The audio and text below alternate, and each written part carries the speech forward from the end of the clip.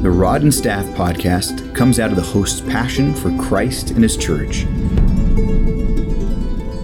It exists to encourage a deeper engagement with issues that pertain to doctrine and life. Check us out at rodandstaff.org. Welcome to this episode of the Rod and Staff podcast. I'm your host, Jason, along with my good friend and co-host, Roger. And on this episode, we're going to take a short, brief look at a really powerful and wonderful psalm, Psalm 37. But before we get there, Roger, it's just a very simple question. Apple or Android? Oh, that's easy. It's Apple. Oh, okay. Why so easy? You're a computer guy too, so that's interesting. You didn't ask me PC or Mac though, because that's a follow-up question, and that one's pretty ezy too. PC, what's that one? So okay. PC on my laptop and Apple for my phone. I converted about 7 years ago. I was an Android guy and then converted. Okay. And when I converted, I never went back. I got into the ecosystem and just loved it. But interesting. But with the computer, you'll go PC. Yeah, because that's what I learned for many years, and that's what I know best. And there's some programs that just don't easily run on Macs, but Macs are great. I see, the value in having a Mac for a certain task. But how about you? That's a hard one for you, right? Are you gonna? Well, for me, I mean, look, I'm whatever anyone gives me. That's kind of what I use. But I'll tell you what. So I was Apple, and then I decided, 6-7 years ago, I said I want to try. I like changing things up. Like I'll change furniture in my office. I'll turn it around, change the direction I'm looking. I just want a little change once in a while. So I changed to an LG, and within a year, I think I exchanged it back for an Apple iPhone. And I said, I'm never going back again. For me, the Apple is so user-friendly. And you know how I am. I don't know anything about computers, so it's perfect for me. I go Apple over the Android at this point. Well, good thing for us, David, the psalmist, wouldn't have to worry about this question. But he did have some things that he worried about. Some things that a lot of us deal with, a lot of us worry about. And I want to start, we want to look at a little bit at Psalm 37. And I think that as we start working our way through this Psalm, people will understand why this is such a significant Psalm, at least I think it is for our conversation, especially. We won't look at all of it. We'll look at just kind of focus in on the first 11 verses of Psalm 37. But I want to read the first two lines, and then I just want to start talking a little bit about this, and we'll work our way through some more as well. But David writes, "Fret not yourself because of evildoers. Be not envious of wrongdoers, for they will soon fade like the grass and wither like the green herb." Now, there's more, obviously, and in verse 10, kind of it's a follow-up to verse 2. It goes on, it says, "In just a little while, the wicked will be no more. Mm-hmm. Though you look carefully at his place, he will not be there." And we'll come back to verse 11 in a little bit. But just looking at that first, that fret not yourself because of evildoers. What does it mean to fret, at least in this biblical sense here? Fret not yourself because of evildoers. What is it that David is saying people do, that we have a tendency to do, that we shouldn't be doing? Mm-hmm. Yeah, I think if you look at other passages of scripture in the Proverbs, and even earlier in the Psalms, it talks about not being envious of evildoers, not wanting what they have, not being anxious, we don't use the word fretting very much. Right. But it's an interesting word because it has that sense of that worry, that anxiety, maybe fuming over something and becoming upset over it, thinking about it a lot. Kind of your eye is on that other person. Your eyes are looking at them, and it's starting to brew something up in your own thinking and your own desires are starting to become inflamed because of who you're looking at. Yeah, one author translated that from the Hebrew. He said it's like, do not get heated. Like you said, fume. Don't get heated. And it's this emphasis. It seems like, and I want to think about this with you. This emphasis on people looking at those who are not faithful, those who are not walking with the Lord, but seem to be successful. Right. So what are some, I was trying to think of some good examples of what we might deal with these days. What can you think of that we're looking out at the world and kind of frustrated and upset that they look like they've got things that we want? Yeah. It's funny because I was, looking at a Spurgeon quote on this Psalm, and his opening statement is, he said, "This is the great riddle, the prosperity of the wicked and the affliction of the righteous." And there's this idea, I think, when you see those who aren't believers prospering, whether it be financially prospering, health-wise, longevity of life, maybe family, they seem to have all of the world's goods, and they're not following the Lord. Yeah. And here, I mean, David says they're literally evildoers, or the second part of that, wrongdoers. So they're not neutral. This is the guy that is stepping all over everybody and succeeding. He's the guy that's manipulating the system, and you're watching the manipulation take place, and he's getting away with it. I guess a question I'd have is, what are we envious of in that situation? What do you think this idea, what are we envying there? It seems that the temporary things of this world, we're not envying their eternity. We're not envying the end of their life. We're envying the present temporary circumstances that are favorable, that maybe we want, that they're experiencing, because our focus, I think, is on this life only, not on the end. So instead of envying, if we had the eternal perspective, we should pity the person, right? Because if you don't know the Lord, there is no hope. There's only judgment. But instead, we lose our focus so easily, right? We get so stuck on ourselves and this temporary life, and we're envying people that really have a very, the end of judgment of their lives. But just like it says, I mean, they soon fade like the grass and wither like the green herb. And we're looking at them going, but we want that. And David is pointing out, but they'll be gone so quickly. So it seems to me there's a connection here, though, with putting ourselves in, obviously, the believer's place, and we're looking out at these people that are succeeding and prospering, yet doing it in such an unrighteous way, and being jealous or envious of that. I think it speaks more to our own hearts, though, doesn't it?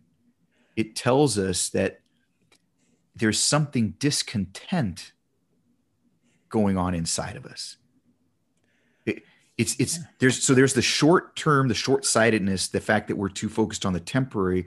At the same time, there's this aspect of lacking contentment and fulfillment that's making us look outward, look elsewhere. What do you think about that? Is that?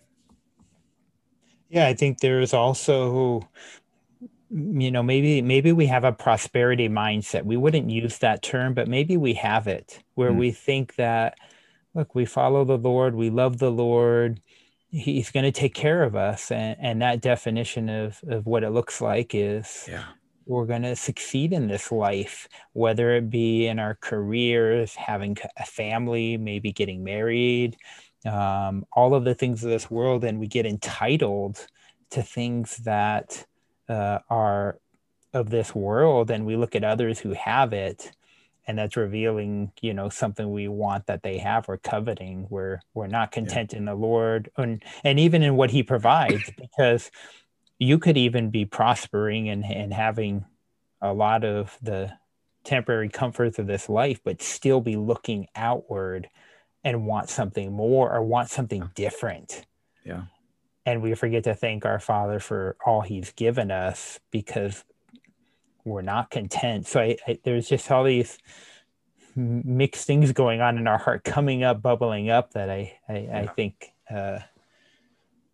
drive us away from gratitude. I was going to say, it's interesting. This gratitude aspect is so important. There's no gratitude there. Mm-hmm. An envious heart is not a grateful heart. Mm-hmm. And I think what you're saying is gratitude is a great defense against envy, mm-hmm. against that coveting that we're discussing. And I think that's right on. That's a great, an important reality. Gratitude does fight against. It's part of our armor. Look at the next couple of verses 3 and 4 here. It's interesting. Trust in the Lord and do good. Dwell in the land and befriend faithfulness. Delight yourself in the Lord, and he will give you the desires of your heart.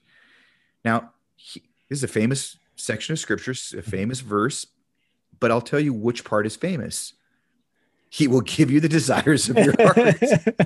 I was just talking to a good friend of mine about this very issue. Okay.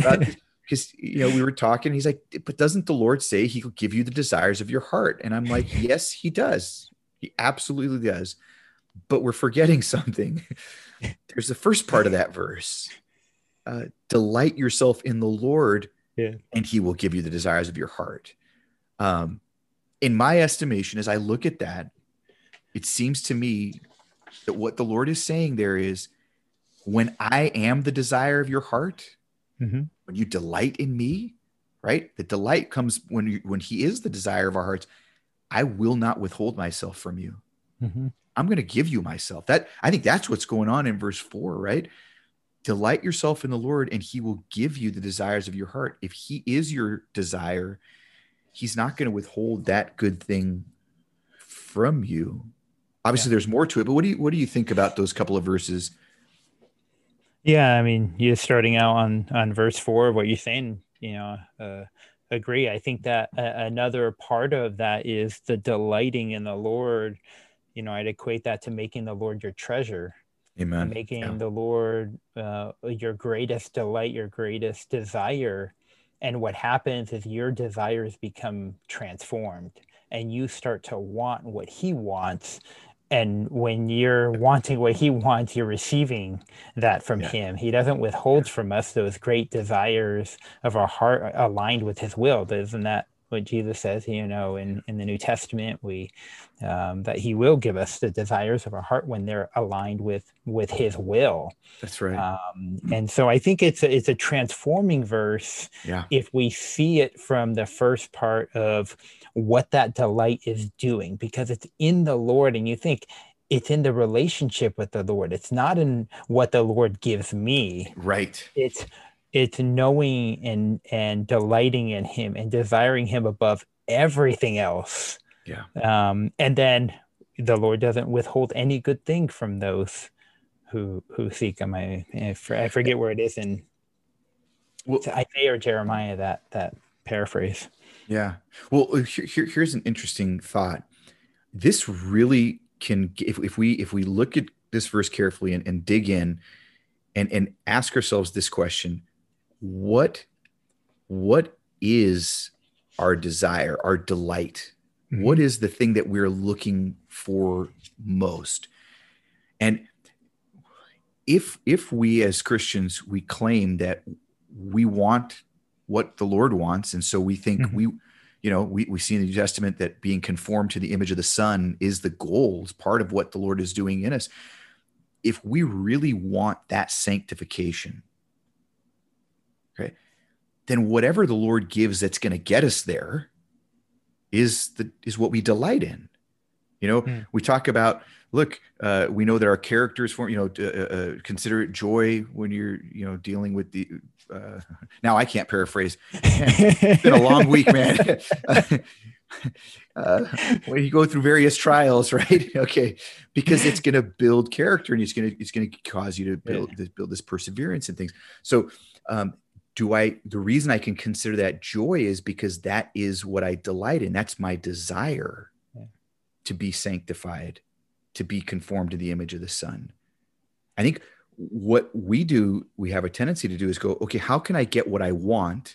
Mm-hmm. Okay, what can I do that will make God happy enough to give me what I want? Yeah, we make a deal with God. I'll obey you. I'll serve you. I'll become a missionary. I'll do anything for you. Right. The desire of, okay, you got my back. You're going to provide. You're going to give me a wife now. You're going to give me money. You're going to give me this or that. And we don't say it out loud, but in back of our mind, we're kind of thinking that. Or we can become entitled and say, Lord, look how I've served you so much. I've done so much for you. And now I'm suffering. This is what I get for following you. Yeah. Why aren't you giving me the desires of my heart? Yeah. And there is a mystery, right? There's a mystery in each of our lives.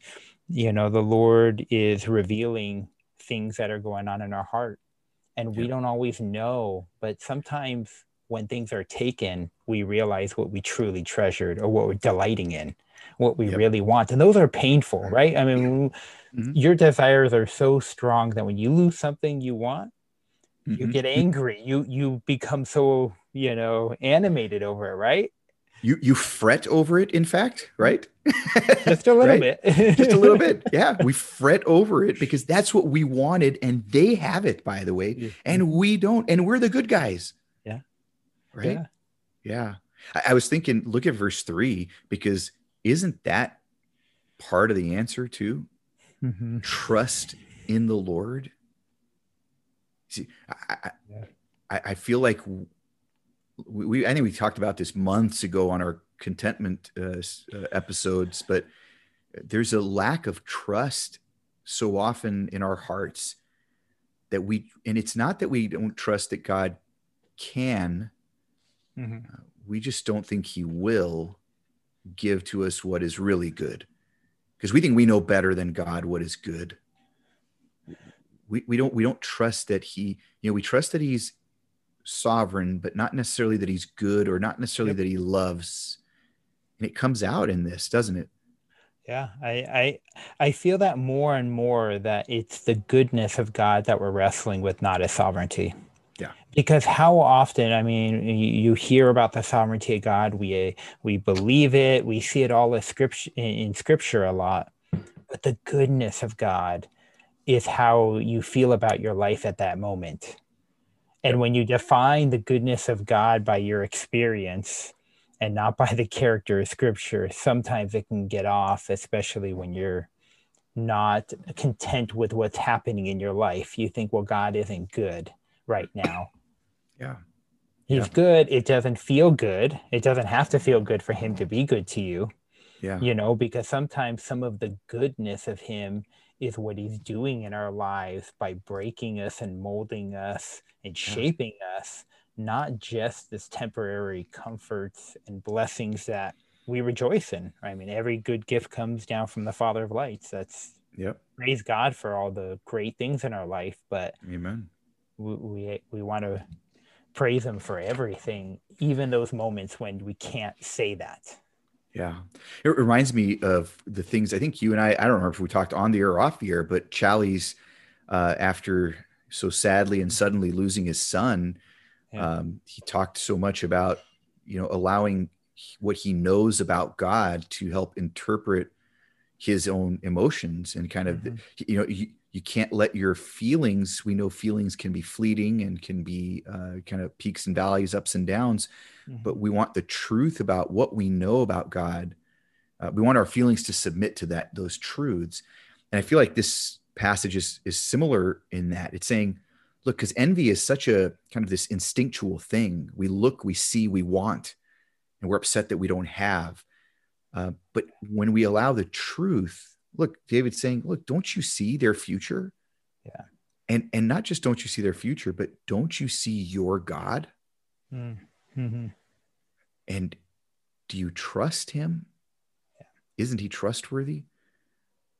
And I'm saying this because I want to preach to myself, because, I struggle with these things. Sometimes we look out at the worldly people around us and we go, but why? Why should they even have a moment of prosperity? But then we have eternity. Yeah. Yeah. We have the greatest prosperity, Mm-hmm. just defined not by worldly standards. Yeah.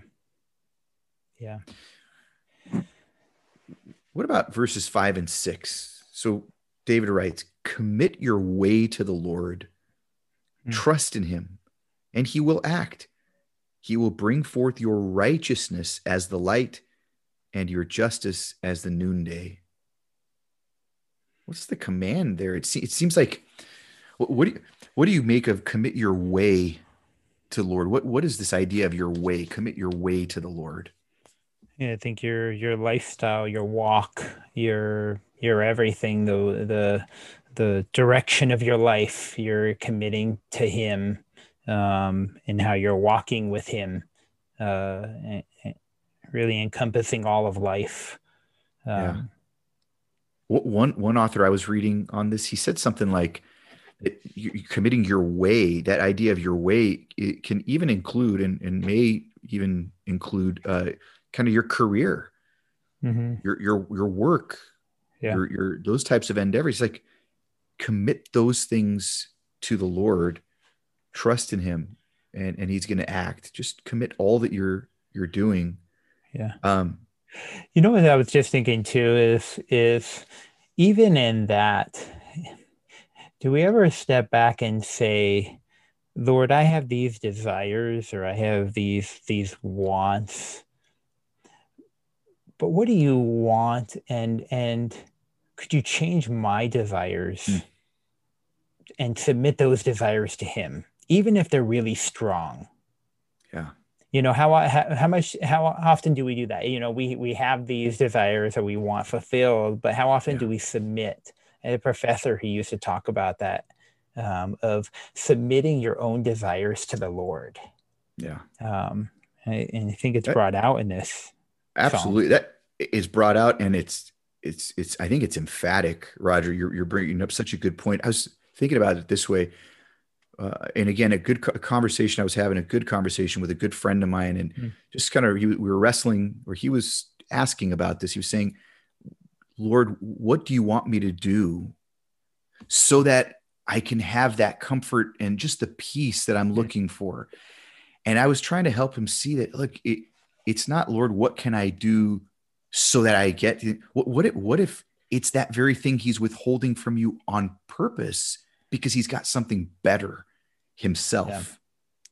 And what if that stuff that we're looking forward to all the time, that we're wanting, that we're envying, is actually what's preventing us from having the depth of relationship with God that is the only thing that can satisfy? So we do need to learn to submit our desires to his and ask him, beg him, plead with him, to change our hearts. Yeah. Because his way is clearly better. Yeah, I think that, sometimes we use words, and the way we use words reveal a lot, right? I mean, our words reveal what's going on inside of our hearts, Jesus tells us. But one of the words we use very often is need. I need, right? I need this, I need that.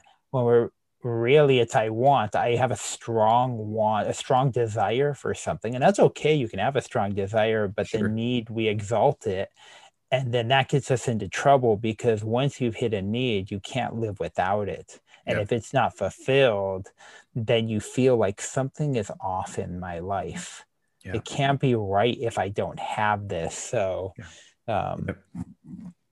yeah, it's so interesting. I've been talking to a few others too a lot recently about my struggle to be present in the moment.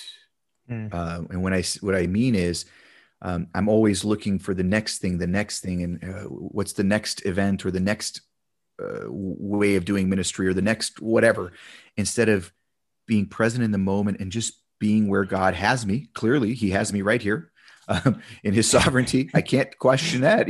He's got me here. So what can I do here to bring Him glory and honor? And that might mean to just be quiet and listen to Him, which is actually interesting. Is the next verse, verse 7 says, that was a good segue. You like that? Very good. I didn't even plan that. That just happened. I guess the Spirit.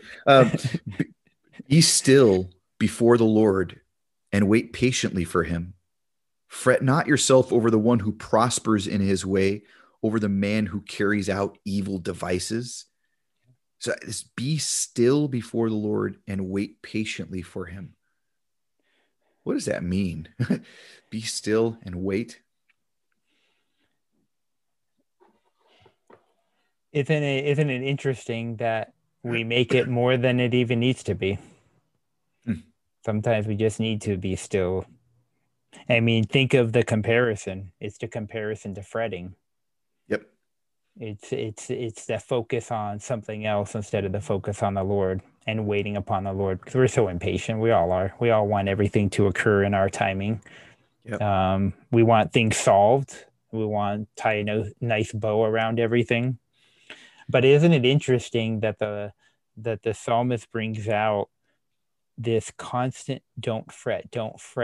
Yep. But it's not a condemnation so much as it's the reality of what's naturally occurring in our lives when we look out and see, in this context, the wicked prospering, the unrighteous seeming to get ahead. And the gentle reminder, you don't need to fret. You have the Lord. You have the Lord you can turn to. So it's either or, are you going to turn to the Lord or are you going to fret over it? But just that sense of just stopping, it's so hard in our lives, right? To just be quiet and listen to the Lord. Yeah, absolutely. And it's interesting here, this idea of waiting patiently. If think about it, if David at that time had a problem waiting, imagine our internet culture is dealing with here. Waiting means it's part of trusting, right? Waiting is not trying to make it happen myself. Not taking these, it's not pulling a Abraham, Sarah, and Hagar. It's a waiting and trusting, and it's be still, be silent. I think the word there means something like be silent before the Lord, enough talking, and just look to Him and wait. What do you think are the hardest things people might struggle with waiting for the Lord to act in? I think there's a lot of things. I think in the surroundings that we have in our kind of evangelical church culture, I do think that a lot of the single people that we minister to really have trouble with the idea of waiting. And I think the reason that's hard, waiting to know if the Lord even has a spouse for them. Yeah. Right. So kind of fulfillment of that kind of desire is something I know people struggle with.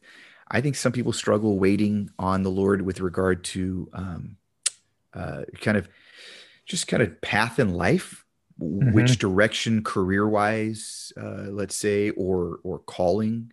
Some people are trying to, am I called to ministry or missions or something? Yeah. Can you think of others that are on your mind? Yeah, those definitely come up. I think, the marriage, the career path, the calling, the vocation. Maybe even the health of someone that they're praying for. Yeah. Waiting on the Lord's answer in that regard. But yeah, sorry, you were saying. Yeah.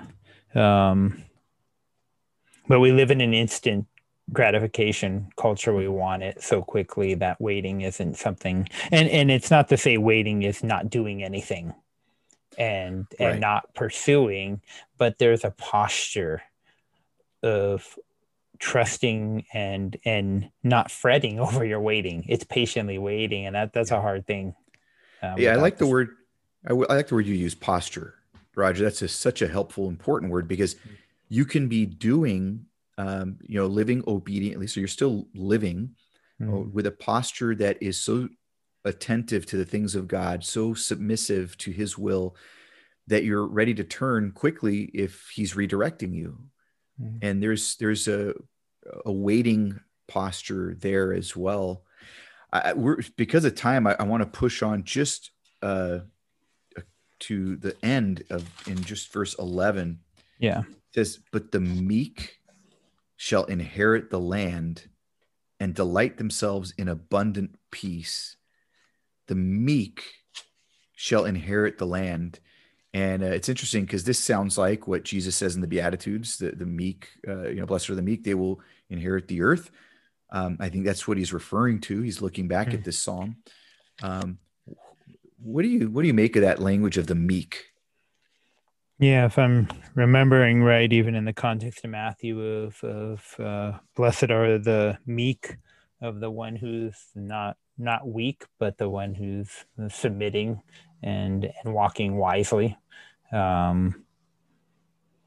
Just that relationship with the Lord where you're submitting to him, you're even living not this trying to figure it all out.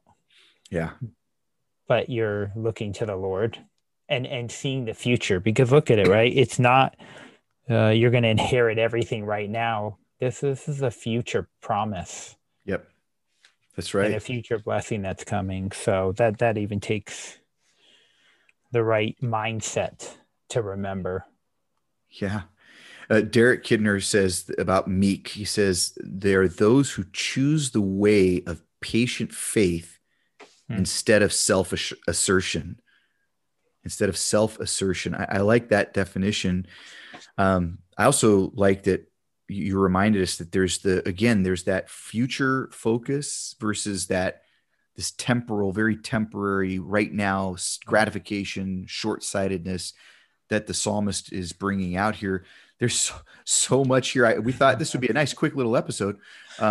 If we wanted, we could turn it into quite a few, but there's so much wealth. And the fun thing, Roger, is I love talking scripture with you. I love these episodes where we dig into the word. And I hope that our listeners not just enjoy us digging into the word. That's great and fun, but I hope they're digging into the word. I hope they realize that's where all of this really comes from. Anything that we say that's just of our own mindset is never important, but the things that are coming from God's truth, those are things that we should hold fast to, these things, and dig in deeper and deeper. As we're wrapping up here, Roger, any thoughts that jumped out at you today? Anything that you'd like to just kind of leave with our listeners? Just a good reminder. A lot of these verses are good verses to even pray over for your own heart, to take them before the Lord and ask the Lord to make them the reality of our lives, can spur on some great prayer times with the Lord. So how about you? Yeah, I just, verse 4 to me has been such an important challenge in my life as I understood it at some point to mean that, the Lord has to be my desire, and he'll give himself to me, and he'll give, that's what it means. He's changing my heart more than giving me my desires. He's changing my heart to have the right desires. And it's such an important challenge to me. And I just want to hold to that and offer that to our listeners. So we hope that you enjoyed this episode of the Rod and Staff podcast. If you did, and you'd like to share it with others, we'd love for you to share and also subscribe. Tell some friends if this is a blessing to you, that it might be a blessing to them as well. Until next time. If you enjoyed this episode of the Rod and Staff podcast, please subscribe and share with others. For more information or to contact the host with questions or comments, please send email correspondence to feedback@rodnstaff.org. That is feedback@rod, the letter N, staff.org.